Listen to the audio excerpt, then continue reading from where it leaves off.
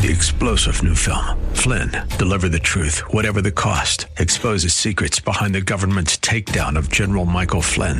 Flynn knew what the intel world had been up to. He ordered the first audit of the use of contractors. This set off alarm bells. He told the truth. He was the most dangerous person for Donald Trump to hire. They had to get rid of Flynn. Flynn, deliver the truth, whatever the cost. Available now. Watch it today. Go to salemnow.com. salemnow.com.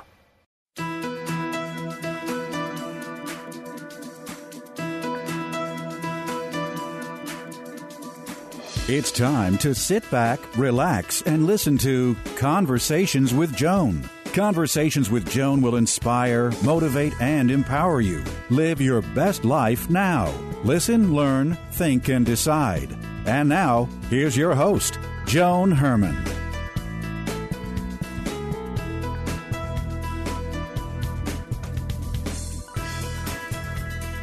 Welcome to Change Your Attitude, Change Your Life's Conversations with Joan. I'm Joan Herman. Thanks for tuning in. Conversations with Joan focuses on topics that are important to your life, from health and wellness to professional development to personal well-being. Change makers join me to share their insights, tips, and strategies so you can thrive and live your best life now. Thank you for taking time for yourself, and thank you for letting us be a part of your life. Now, let's start talking. Many are in search of ways to reach their highest potential.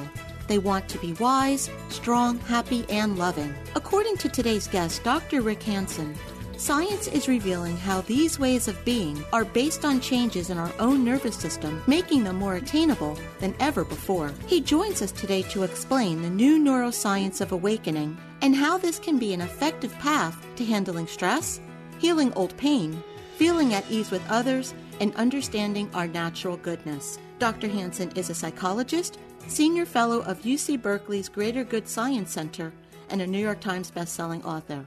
Welcome, Dr. Hansen. Thank you so much for joining us. Oh, it's a pleasure to be here again. So, Rick, it's always a pleasure to have you on the show. Your work is so interesting, and you have a new book out now that's entitled Neurodharma. What is Neurodharma? Can you explain this to us? Sure. It's a made-up word for really the meeting, the combination of modern brain science, that's the neuro, with both psychology and the meditative traditions around the world. That's the Dharma.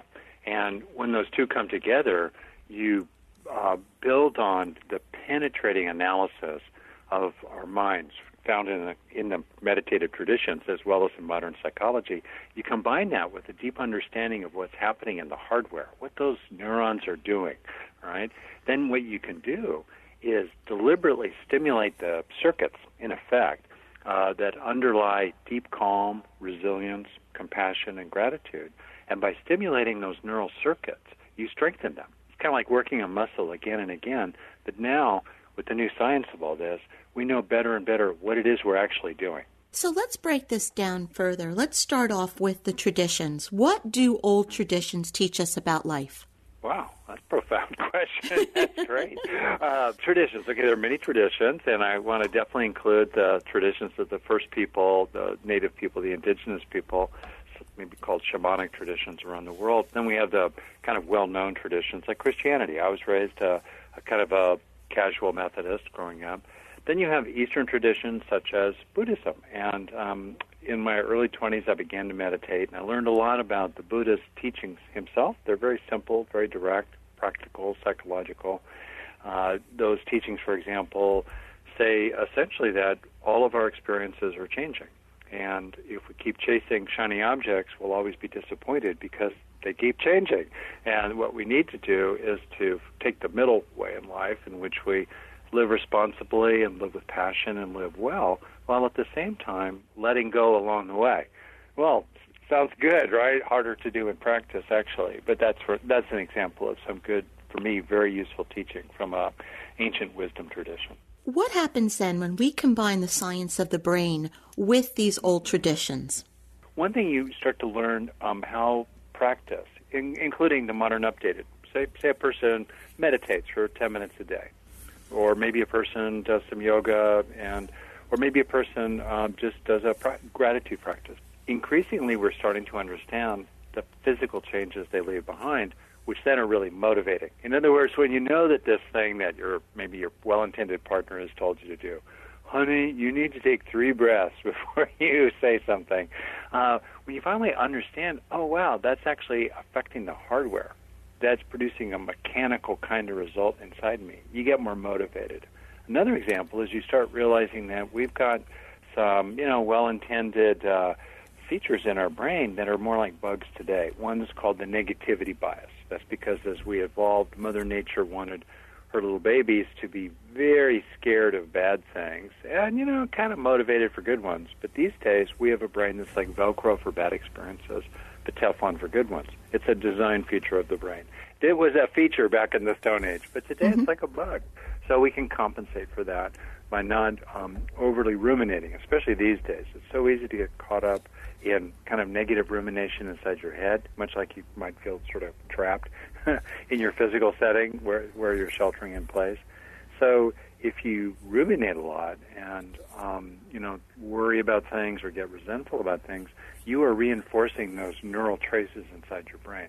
And when you realize how vulnerable you are to that, it's another good motivator to not ruminate so much. And I think everything that you're talking about today and the timing of your book, it couldn't have been better because, as you said, we're sheltering in, we're living in such uncharted territory, fear and anxiety and mental health issues and uncertainty. Really incorporating these practices with what we know about the brain, it just couldn't come at a better time. I really appreciate you noticing that.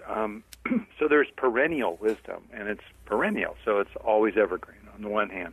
On the other hand, that wisdom is not just for 1 week a year when you're at yoga camp or for exotic characters in caves somewhere high in the mountains. It's for everyday life. It's for, okay, how can we grow strengths inside, and how can we use the strengths we've grown, like grit or gratitude or a wider perspective or a sense of contentment even with what we have. How can we bring these seemingly lofty capabilities into everyday life? They're very applicable. And I think about, for example, one thing recently that came out of the book, The New Brain Science of it all, is to appreciate the ways in which when we're bothered by something, we really narrow our view. We form a kind of tunnel vision. Research shows that if instead you try to back up, get a sense of your body as a whole as you breathe, then get a sense of the room as a whole, all right, and then maybe even extend your gaze sort of out toward the horizon, what that does inside your brain is it calms down verbal chatter. It calms down what's called mental time travel, where you're worried about the future or lost in the past. It brings you right into the present to widen, to get this sense of things as a whole. It also reduces the sense of self, me, myself, and I, my precious, right? And it gives you a really nice foundational feeling of a kind of spacious calm from which you can deal with your challenges.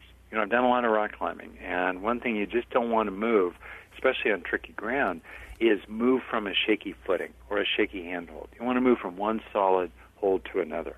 And so in this way, as we calm down, as we work the breath, as we light up the circuits I talk about in the brain of, let's say, this wider view or other things, then we're much more able to function well and take good care of ourselves and others too. And Rick, I want to back up for a moment. For listeners that are not familiar with neuroscience, neuroplasticity, can you just explain to us how all of the things that you're talking about, how they actually impact the brain? Because so many people have been taught that as you get older and you age, the brain degenerates and you lose function, but the science is actually showing something different. That's really right. So there are multiple sort of mechanisms, really interesting, that underlie any kind of learning, any kind of development. So maybe someone learns how to, make spaghetti sauce a little better. Well, something in your brain had to change for you to be able to get better at that. You learned how to do something better. Similarly, when we learn how to be more patient with other people, or we learn how to feel more of worth in our own innate being, not arrogant, but not feeling inadequate or ashamed of ourselves or broken in some way, when we grow in those ways, something must change in the brain. So the physicality of that is that in our heads we have about 85 billion neurons amidst another 100 billion or so support cells. There are a lot of them, and the neurons are connected to each other, about several thousand on average connections each. That gives us a network inside our heads of several 100 trillion little microprocessors all sparkling away. And they connect with each other in a variety of ways. For example, as a person learns to be, I'll give you a concrete example. As a person learns to be more mindful and more patient, typically what happens is they literally build neural tissue behind their forehead, part of the brain that is involved in top-down kind of executive regulation of ourselves, reminding ourselves to, take those 3 breaths before you speak in anger. Also, as people become calmer and more resilient, there's greater tissue also grown in a part of the brain called the hippocampus, which calms down the alarm bell of the brain, the amygdala. And in the amygdala, this alarm bell that watch out for this or that actually gets more regulated as people become more mindful and calmer. So it's circuitry in a funny kind of way. It's like tuning your car. And that tuning happens partly by new connections forming physically between neurons, even within minutes. Existing connections get altered for better or worse. And also there are changes in the expression of genes inside the neurons. Blood starts flowing to regions that are really busy. It's like muscles get bigger because they need more blood flow. So parts of the brain, for example, that are involved in mindful self-awareness, calming, and compassion, those all, get more capillaries bringing blood to them. Even there's greater coordination among parts of the brain. You know how we sometimes have the feeling that we're being pulled in 2 different directions by 2 different horses inside us, pulling our buggy in the opposite directions. And what happens, let's say with these practices, is that parts of the brain that are not being properly coordinated with each other, thus supporting that sense of inner conflict, they start operating more in harmony with each other. So it's sort of like the whole team inside you is working together. So there are other major mechanisms, but that's a good summary. And the takeaway is really hopeful for everybody, including people like me in my mid-60s. Lots of research shows that people, even who are older, can actually use this neuroplasticity, is the fancy term, can use this to gradually, truly grow the good inside themselves. It's not an overnight process. It's not a magic bullet, which is why I trust it. It's realistic, right? It's authentic. It's grounded. It's one day at a time. But every day, if you deliberately, let's say, and give people a 5-minute challenge, every day, take, a minute or 2, looking for a handful of experiences that you want to soak into yourself. Slow down for a breath, 2-3 breaths in a row, a couple dozen seconds, to kind of marinate in the experience and help it sink in. Maybe the feeling that someone likes you, help it sink in. A sense that you're actually getting stuff done, even amidst all this coronavirus, stuff, let it sink in. That'll take a minute or 2 a day. Another minute or 2 a day, look for one thing in particular you're trying to grow in yourself. Are you trying to become a little more patient? Trying to become a little more skillful with other people? Trying to become a little more compassionate for yourself? A little more on your own side? Okay, look for opportunities to have an experience of that, again, you internalize. You slow down for that breath or longer to receive it into yourself. So it gives your life direction. Okay, there's one thing I'm working on. You know what I mean? I'm not perfect. There's one thing at least I'm working on along the way, all right? And then the last, couple minutes a day, that now we're up to 5 total, really slow down and come home to yourself. Do what I call rest in deep green, where you just let it go and you just hang out. You don't try to get any work done for that minute or 2. You just stay present with yourself, maybe stay aware of the feeling of breathing, help your body calm down, and try to open into an underlying feeling of gratitude and calm and connection, lovingness, warm-heartedness with other people. That's our resting state. That's our home base. But we spend so much time driven from home, it can become the habit of inner homelessness. So that's my 5-minute challenge. Everybody has those 5 minutes. They're spread throughout the day, and yet if you do them one day, it'll change your day. If you do them for a week in a row, other people will start to notice that there's a real shift in you. And that's just 5 minutes, because the brain is so quick. It can grow, it can change rapidly. And the words that you have been repeating are slowing down, being mindful. If we don't do that, if we allow all of this information to keep coming at a rapid-fire pace, then it's difficult to make those types of changes. That's correct. We're just swept along. I know, Joan, that you know them yourself from the inside out in some ways. These are, I think, the essence of self-reliance. They're old school. The worse it gets around you, the more important it is to grow strength inside you, right? That's classic. And so we are called to a personal responsibility, and we are called to getting control of our minds at least a little bit, instead of, as you say, being distracted by one thing or another or swept along by one thing or another over the course of our day. And if you think about it, if people value being the boss of their own mind, these days people are saying, well, you're not the boss of me. Well, are you the boss of yourself? Right? Inside your core, are you the boss of yourself? Or in a healthy sense, are you autonomous? Who's the captain of your ship, right? Or are you just being swept along by other currents around you? Also, besides autonomy, do you value competence? Do you value skillfulness? Well, are you skillful with your own thoughts and feelings? And we have the opportunity every day to become a little more skillful with our thoughts and feelings and to exercise that sacred autonomy that we have in the core of our being. And along the way, become more self-reliant, more resourceful, because we're more full of resources inside for the sake of others as well as ourselves. And all this is hardwired into your own brain, into your own nervous system, if you use the methods that I lay out in the book, which are backed up by tons of research that's buried in reference notes in the back. The book is Neurodharma, New Science, Ancient Wisdom, and 7 Practices of the Highest Happiness. If you'd like to get more information about Rick and his work, you can visit rickhansen.net. And as always, you can visit our website, cyacyl.com, which stands for Change Your Attitude, Change Your Life. Rick, in our final moments, what's the takeaway? What would you like to leave our listeners with? Well, I would like to suggest that at this time in which there's so much that we don't have control over, and there's so many uncertainties, that it's more important than ever to clean house inside. To use this opportunity, in the inner world, much as some people are, using it in the outer world. Here you are sheltering in place at home. More closets, I think, are getting organized, right? A little backlog of stuff in the garage is getting handled. That's definitely true in our home. And in the same way, we can clean house inside. We can just take stock. Okay, what's it feel like to be you? How are you doing? What's it like? Start there.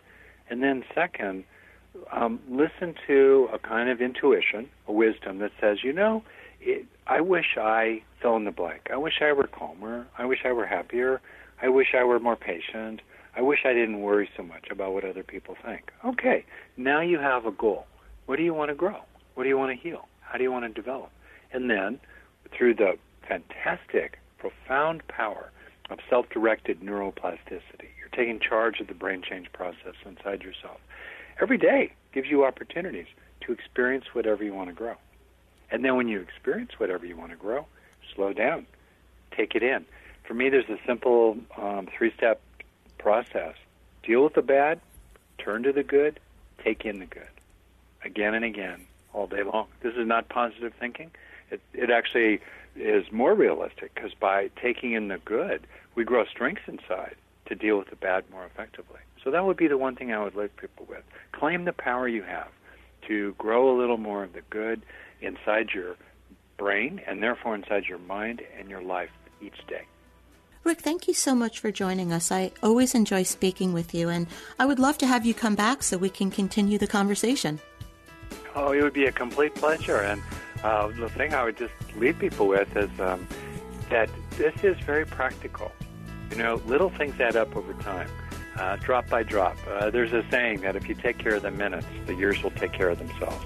And I think that's very hopeful. Years are kind of above my pay grade, right? But minutes, okay, the next few minutes, I feel like I can influence that a little bit. Show up and do my job and be the best I can be in the next minute. And then the minute after minute after minute after that, taking in the good along the way. This is Conversations with Joan. Stay with us. We'll be right back.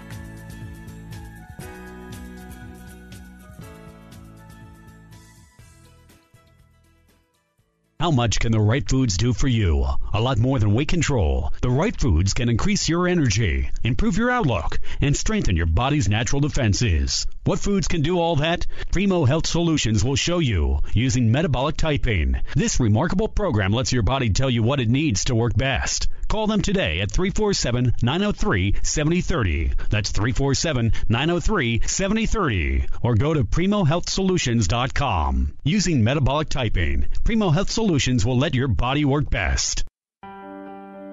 Hi, this is Joan Herman. Did you know that Change Your Attitude, Change Your Life publishes a free monthly digital magazine that can be read online or emailed to your inbox? Every month, nationally recognized leaders in their field provide information to educate, inspire, and motivate you. We believe in a holistic approach to life, incorporating mind, body, and spirit. Check out a copy of 24/7 magazine, visit CYACYL.com, and be sure to tell your friends.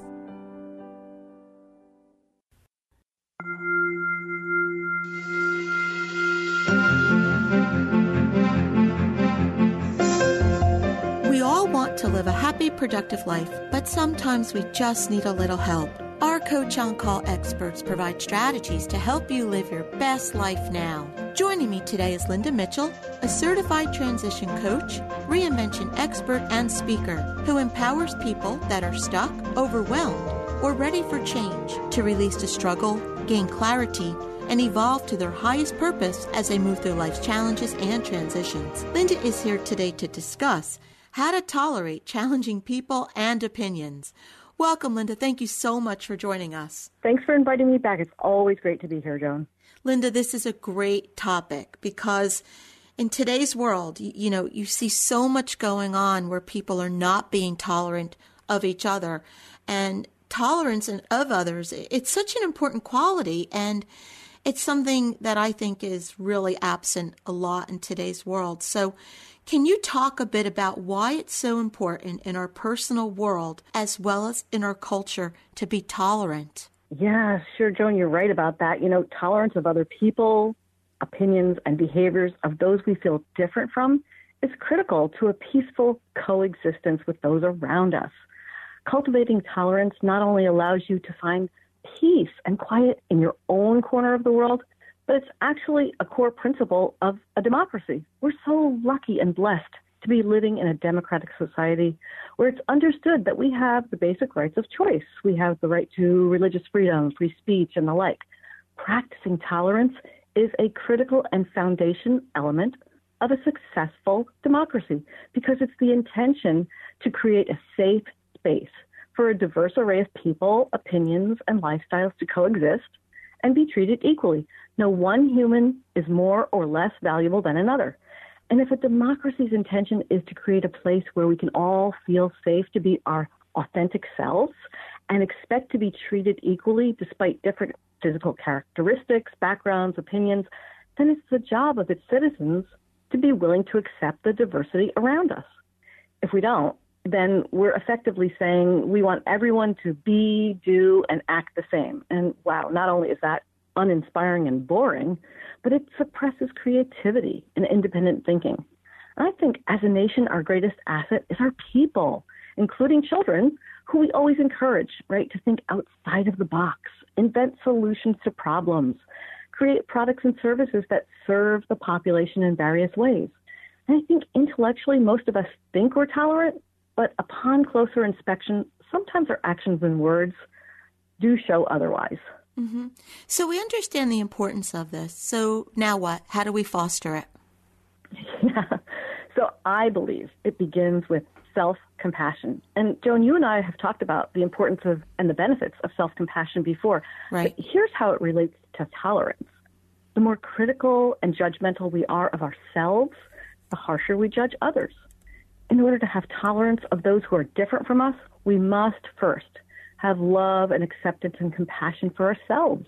We need to accept ourselves despite our own shortcomings and weaknesses.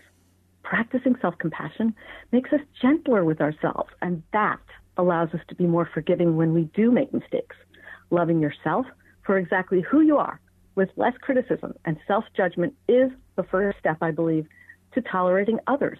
When we can love and accept our whole selves, flaws and all, we become open to accepting others as well. Now what? We understand that we need to be self-compassionate, so how do we foster that? So, studies show that practicing, I teach a lot of meditation, and one particular type I think really serves well here, because studies show that practicing a type called loving kindness meditation creates a significant drop in self-criticism and a significant drop in social biases towards those you don't see eye to eye with or necessarily feel aligned with or agree with. This significant change occurs in as little as 8 hours of practice. That means if you only practice this 7 or 8 minutes a day, within 2 months, you can be much less self-judgmental, less self-critical, kinder and more compassionate towards yourself and others. I mean, imagine that, 2 months to a happier, healthier, kinder, more tolerant world. Is loving kindness meditation something that anyone can practice? Yeah, I do. I believe it is. And, renowned meditation teachers Sharon Salzberg and Jack Kornfield are big proponents of it, but it's everywhere. The foundation of loving kindness meditation is sending love to ourselves before we send it out to others. And like we just said, it makes perfect sense. When we love and appreciate ourselves, we relax our sense of harsh judgment and begin to accept ourselves just as we are. Then we feel better and happier, and we naturally begin to extend that same good feeling to others. It's a practice that spreads kindness, acceptance, and tolerance. And doing loving kindness meditation is pretty simple and quite effective. Anyone can do it. There's actually a script that some follow. It's not your typical meditation where you attempt to quiet your mind. Now, in the interest of time, I'm going to simplify it, but here are the basics. You get comfortable, you take a few deep breaths, and then you see yourself as if from afar. You start with these simple phrases. May I be happy. May I be healthy. May I be safe and free from pain. May I live my life with ease. And you take them in. And then you repeat those phrases, directing them towards others. First to loved ones and friends, and then to those you may feel conflict with. It's a beautiful and effective practice, and easy, and it promotes tolerance. It's such a wonderful message, Linda, because what a difference self-compassion and tolerance can make in this world. So if you would like to learn more about this topic or Linda and her work, you can visit livinginspiredcoaching.com. And as always, to hear more from Linda, you can visit our website, cyacyl.com/Linda. Do you ever feel like there's no end to the problems that you face? Do your challenges seem too great to overcome? Do you ask yourself, what's the point? If you answered yes to any of these questions, welcome to the majority. Most people at one time or another feel the same way. Hi, this is Joan Herman here with a lesson learned while earning my PhD in life. Pain is inevitable, but suffering is optional. We tend to look at others and think that they have it made. They have it all figured out. What we don't realize is that those who appear to have figured it all out have the same feelings. However, they've made a conscious decision to turn their adversity into a positive experience. A wise person once said, pain is inevitable, but suffering is optional. We all face adversity. It's what you do with it that matters. I had the opportunity to interview baseball great Jim Abbott. Jim pitched a no-hitter with the New York Yankees, won the gold medal game at the 1988 Olympics, entered the starting rotation of the California Angels without spending one day in their minor league, and finished third in voting for the Cy Young Award. Jim was born with one hand. Jim spent much of his life with his missing hand tucked in his front pocket. Like the rest of us, he felt insecure and self-conscious. But he chose a career with a uniform that didn't have a front pocket. Even when he was standing on the pitcher's mound making history, his insecurities crept in his thoughts. But he never let those insecurities stop him. And now he serves as an inspiration to many, children especially, proving that anything in life is possible. His challenge has become a gift. Will you let your challenge become a gift? Will you look for the lessons in your adversity? If you've lost a job, try to figure out what happened. Is there anything you could have done differently? Is it time for a career change? If you're facing an illness, look for the reasons why it may have happened. Can you change your lifestyle or your diet? Can you be an inspiration to someone else? If you have relationship problems, what can you change about the way you interact with others? Is the person an emotional drain in your life? If you're in debt, can you improve on your budgeting skills or become more financially prudent?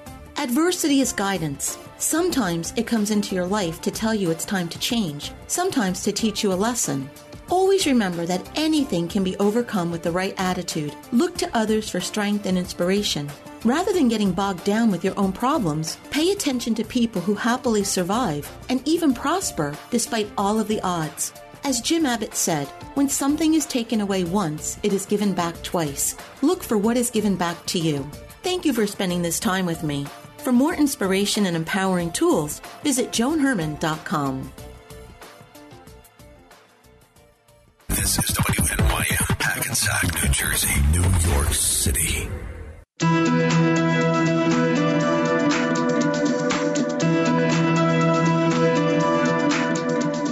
Welcome back to Conversations with Joan. I'm Joan Herman. Thanks for staying with us. Many people believe that if they don't have a management title, they can't influence outcomes or other people. They think it's not their responsibility to make anything better. Today's guest, Angie Morgan, believes that leaders can be found at any level of an organization and that anyone can affect change if he or she commits to it. Angie is a military veteran turned leadership expert who teaches that leadership is not about authority or titles, it's about influencing people and outcomes. She's the founder of LeadStar and served as a captain in the U.S. Marine Corps. Welcome, Angie. Thank you so much for joining us. Joan, thank you so much for having me. I love the concept of your program. Well, thank you for that. And I'm so happy that you're here because with your training, you served as a captain in the U.S. Marine Corps.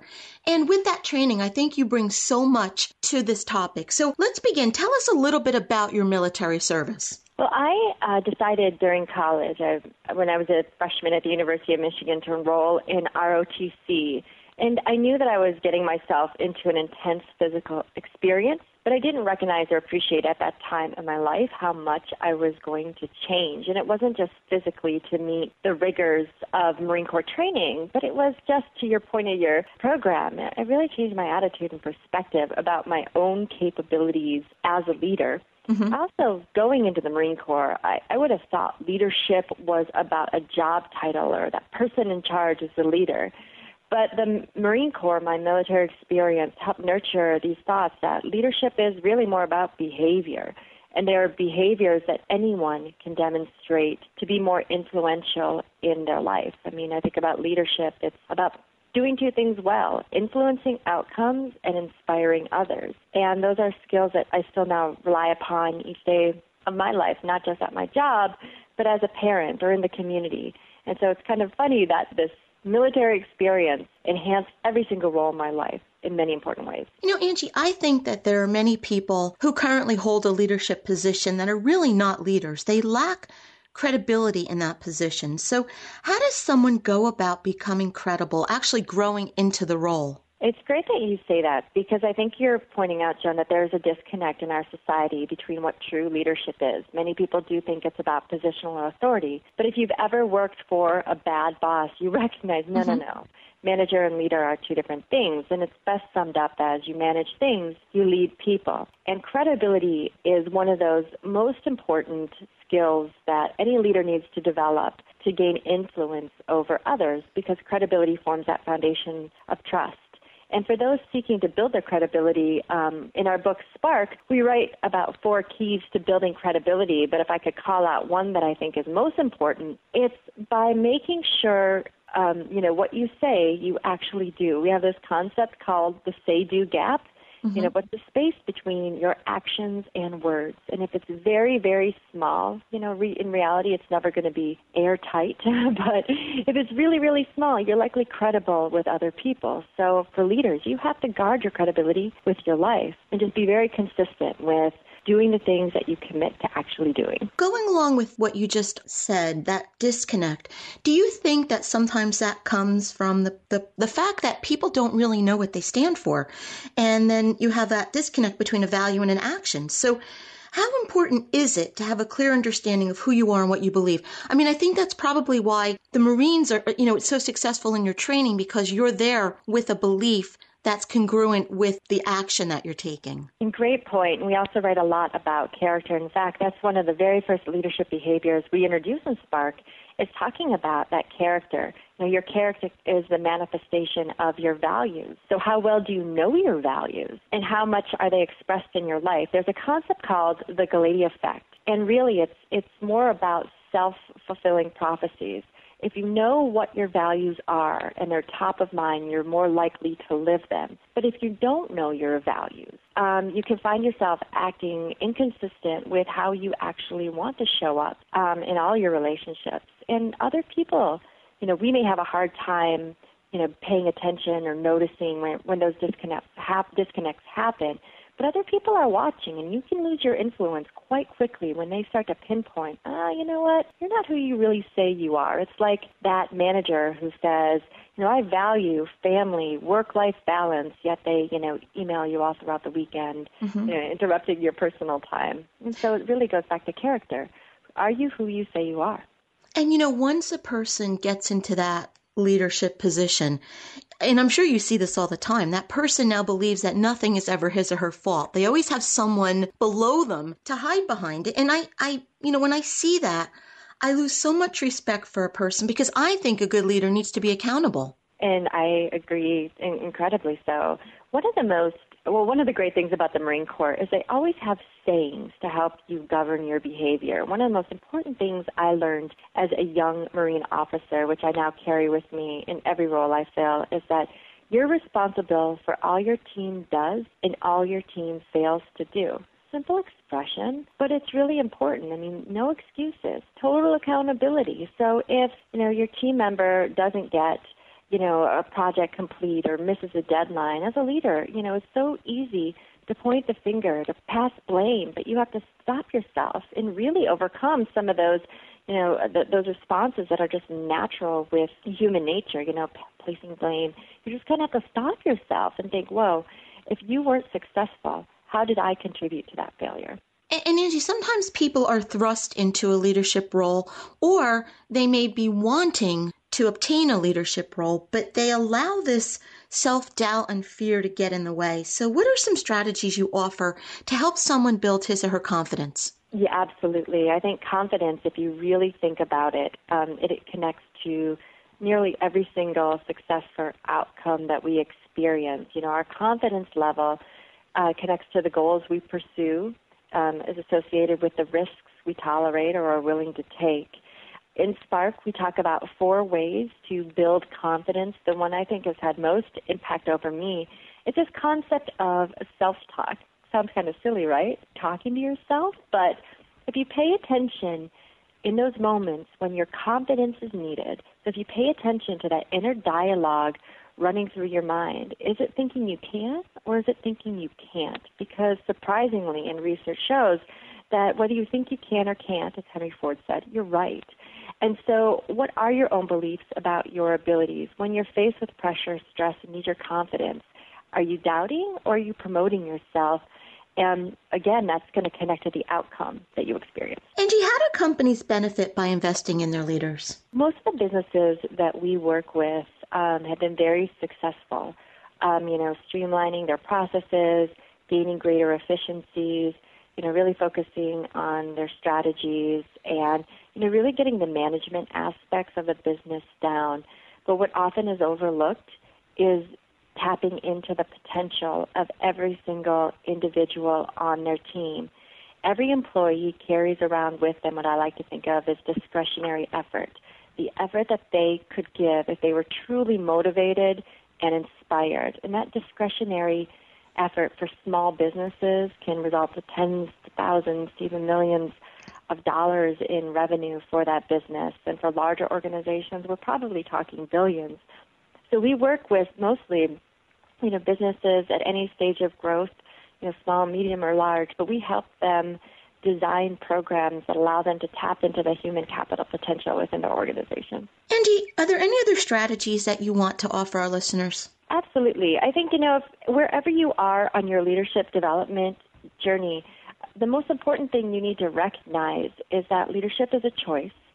So you choose to lead. It's not a birthright. It's actually behavior that you can opt into once you develop those behaviors. And no one can make you a leader. You have to make yourself a leader. And through the process, we conclude Spark with talking about the critical behavior of consistency. As long as you continuously focus on your own development, continuously improve, be consistent with your efforts, you'll grow and develop your abilities to lead. And with that comes opportunities for you to inspire greater success, not just in your life, but in the lives of others. The book is Spark, How to Lead Yourself and Others to Greater Success. If you would like to get more information about Angie, her work, or Spark, you can visit her website, leadstar.us. Angie, in our final moments, what's the takeaway? What do you want to leave our listeners with? Well, I think one of the most important things about our work is that wherever you are in life, you still have so much growth and development. So wherever you see yourself 5 years from now, I really hope that you can move yourself up a few more notches. We undersell our opportunities for growth and development, sometimes to our disadvantage. We all have the power to do amazing things. It starts to your program's name. It starts with attitude, and it's followed with will and commitment. And so my to your listeners with your program, just really, raise your expectations for yourself and surprise yourself with the amazing things that you can do. Angie, thank you so much for being here with us and for the reminder that anyone can be a leader in any role, whether at work or in life. So it was really a pleasure having you here, and much success with your book. Hey, thank you so much. I appreciate it, Joan. We'll be right back.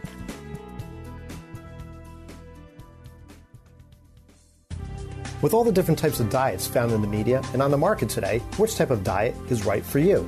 Hello, I'm Dr. Kyle Appuccino, chiropractic physician and founder of Health on Main Wellness Center, located right here in Little Falls, New Jersey. Atkins, Mediterranean, South Beach, Slim Fast, Dash, Weight Watchers, Ketogenic, or Herbalife, to name just a few. This list seems seemingly endless, so where do you begin? Firstly, recognize why you're starting a diet. Is it to lose those unwanted pounds, to fit into a dress or pair of pants, or because your primary doctor has advised you that it's in your best interest to lose weight? Secondly, understand how much your health, or lack thereof, affects those around you. Your choice has a ripple effect across many lives, not just your own. Thirdly, decide which type of diet will be best for you and remain consistent with it. A diet is not about giving up the things that you love. Rather, it's a path to get and stay healthy. The word diet itself has a Greek origin meaning a way of life. So make your diet fun and interesting. Be able to identify if you're losing water, protein, muscle, or fat. A scale can identify weight loss, but may not be able to show you exactly what you're losing. Each type of diet has its own unique nuances, so make a well-thought-out decision and be sure to do your research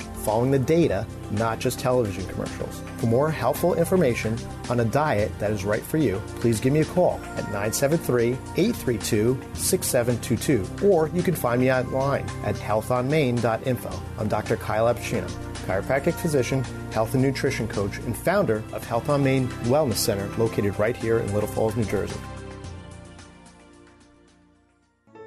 Hi, this is Angela Vlakonchik, and I'm a stress management specialist from Bridge Management Consulting, offering teachable stress management skills. Did you know that the stress response is both a physical and mental response? Physical symptoms can include headaches, stomach aches, and tightening of the body's muscles. The mental response is the negative thoughts that flood the brain and don't leave, looking at the negative possible outcomes and putting it on replay in your mind. To bring the body back to calm, try square breathing. Breathe in through your nose to the count of 4, hold to the count of 4, release to the count of 4, and relax to the count of 4. Do this for 3 rounds. This will slow down your heart rate and calm your nervous system. To help with the negative thoughts, use a neutralizing thought to create awareness for another way of thinking. Repeat a phrase like, I am not my negative thoughts, for a few minutes so it can take hold. Then use an affirming thought, starting with the words I am. Try I am calm as a mantra. Repeat that several times with your eyes closed. Go back to it every time you need it. Remember, with practice you can bring calm back into your life, regardless of what's going on. For coaching or webinars on stress relief services, visit bridgemanagementconsulting.com. Do you have a parent or loved one who's a senior living alone and you're worried about their safety? Hi, I'm Dan Coleman, professional investigator and founder of Creative Solutions Investigative Services. With advances in medicine, our senior population continues to grow, and they wish to remain self-sufficient and independent for as long as possible. Unfortunately, there are people who prey upon this segment of the population and target them for crimes or fraud. What can you do to help keep your loved ones safe? The best way to protect our independent seniors living alone is to have a good plan in place. Make certain that any cash or checkbooks they have is out of the home or in a place they cannot easily access. Provide them with an easy-to-use cell phone that they keep with them at all times. If someone comes to their door, have them call you before they answer the door and keep you on the line as they open the door. Burglars and thieves are skilled at distracting and disorienting seniors who answer their door.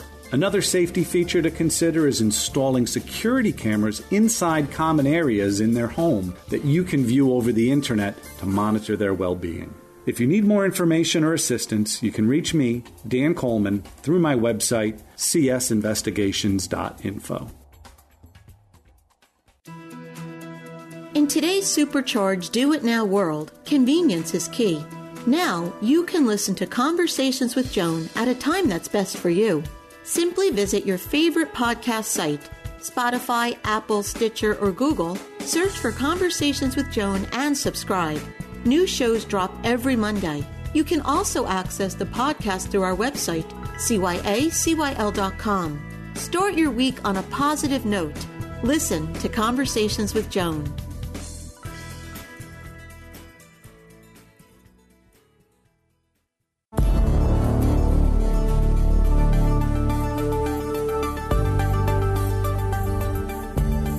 It's time for To Your Health. Joining me is Dr. Michael Roizen, co-founder and originator of RealAge.com. He's the author of the book, This Is Your Do-Over, 7 Secrets to Losing Weight, Living Longer, and Getting a Second Chance at the Life You Want. He's here today to discuss how we can reverse mistakes, optimize health, and live a life filled with energy and joy. Welcome, Dr. Roizen. Thank you so much for joining us.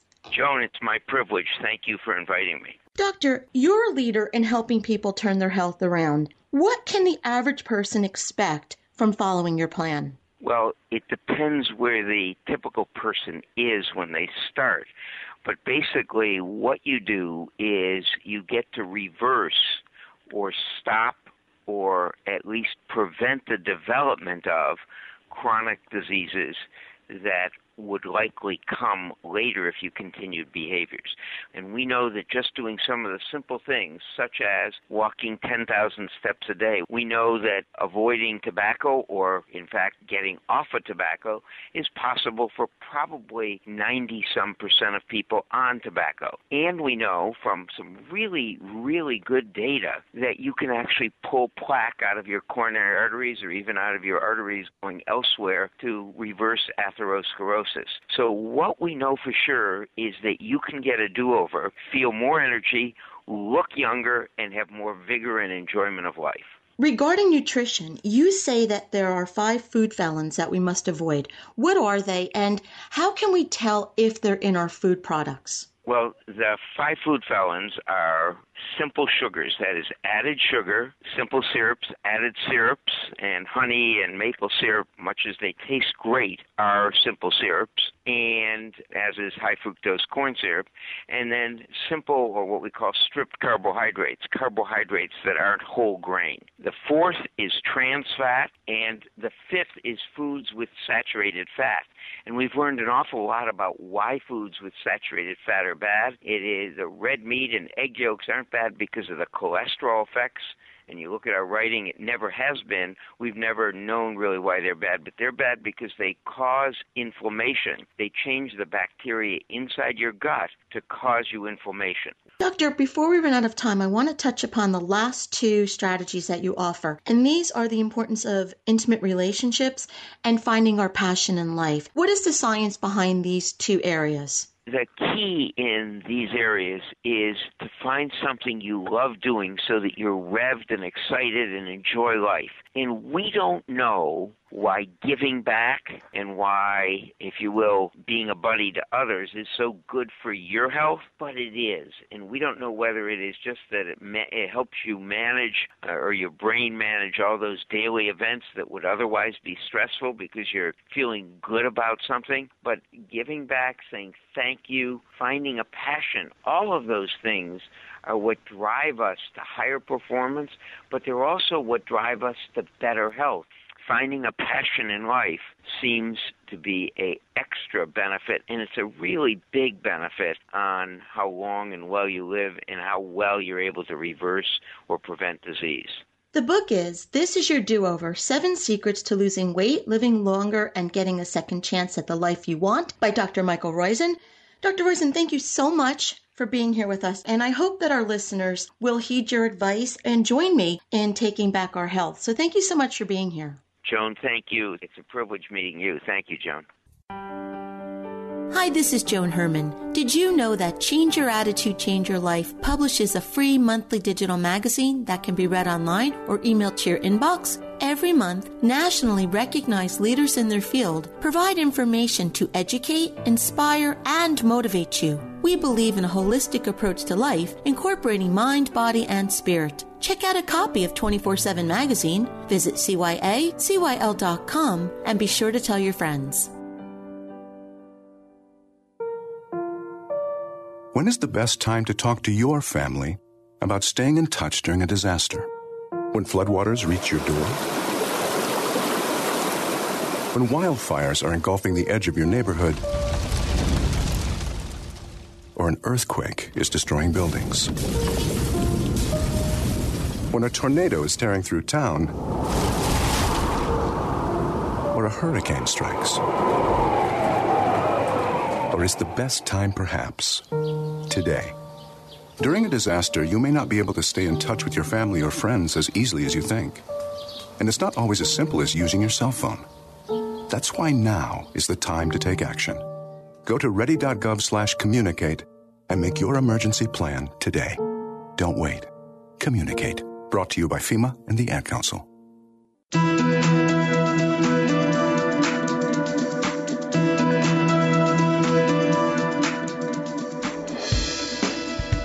Joining us. I hope you found the show informative. At Change Your Attitude, Change Your Life, we believe that knowledge is power. Take what you've learned, apply it, and live your best life now. Remember that the information provided is the opinion of our guest and should never replace the advice of a professional who knows your personal situation. If you'd like more information, visit our website, CYACYL.com.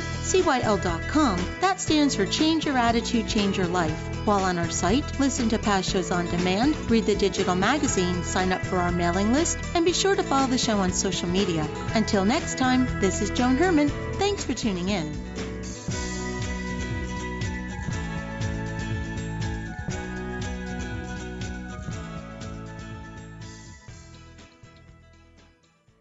The preceding pre-recorded program sponsored by Maximilian Communications, LLC.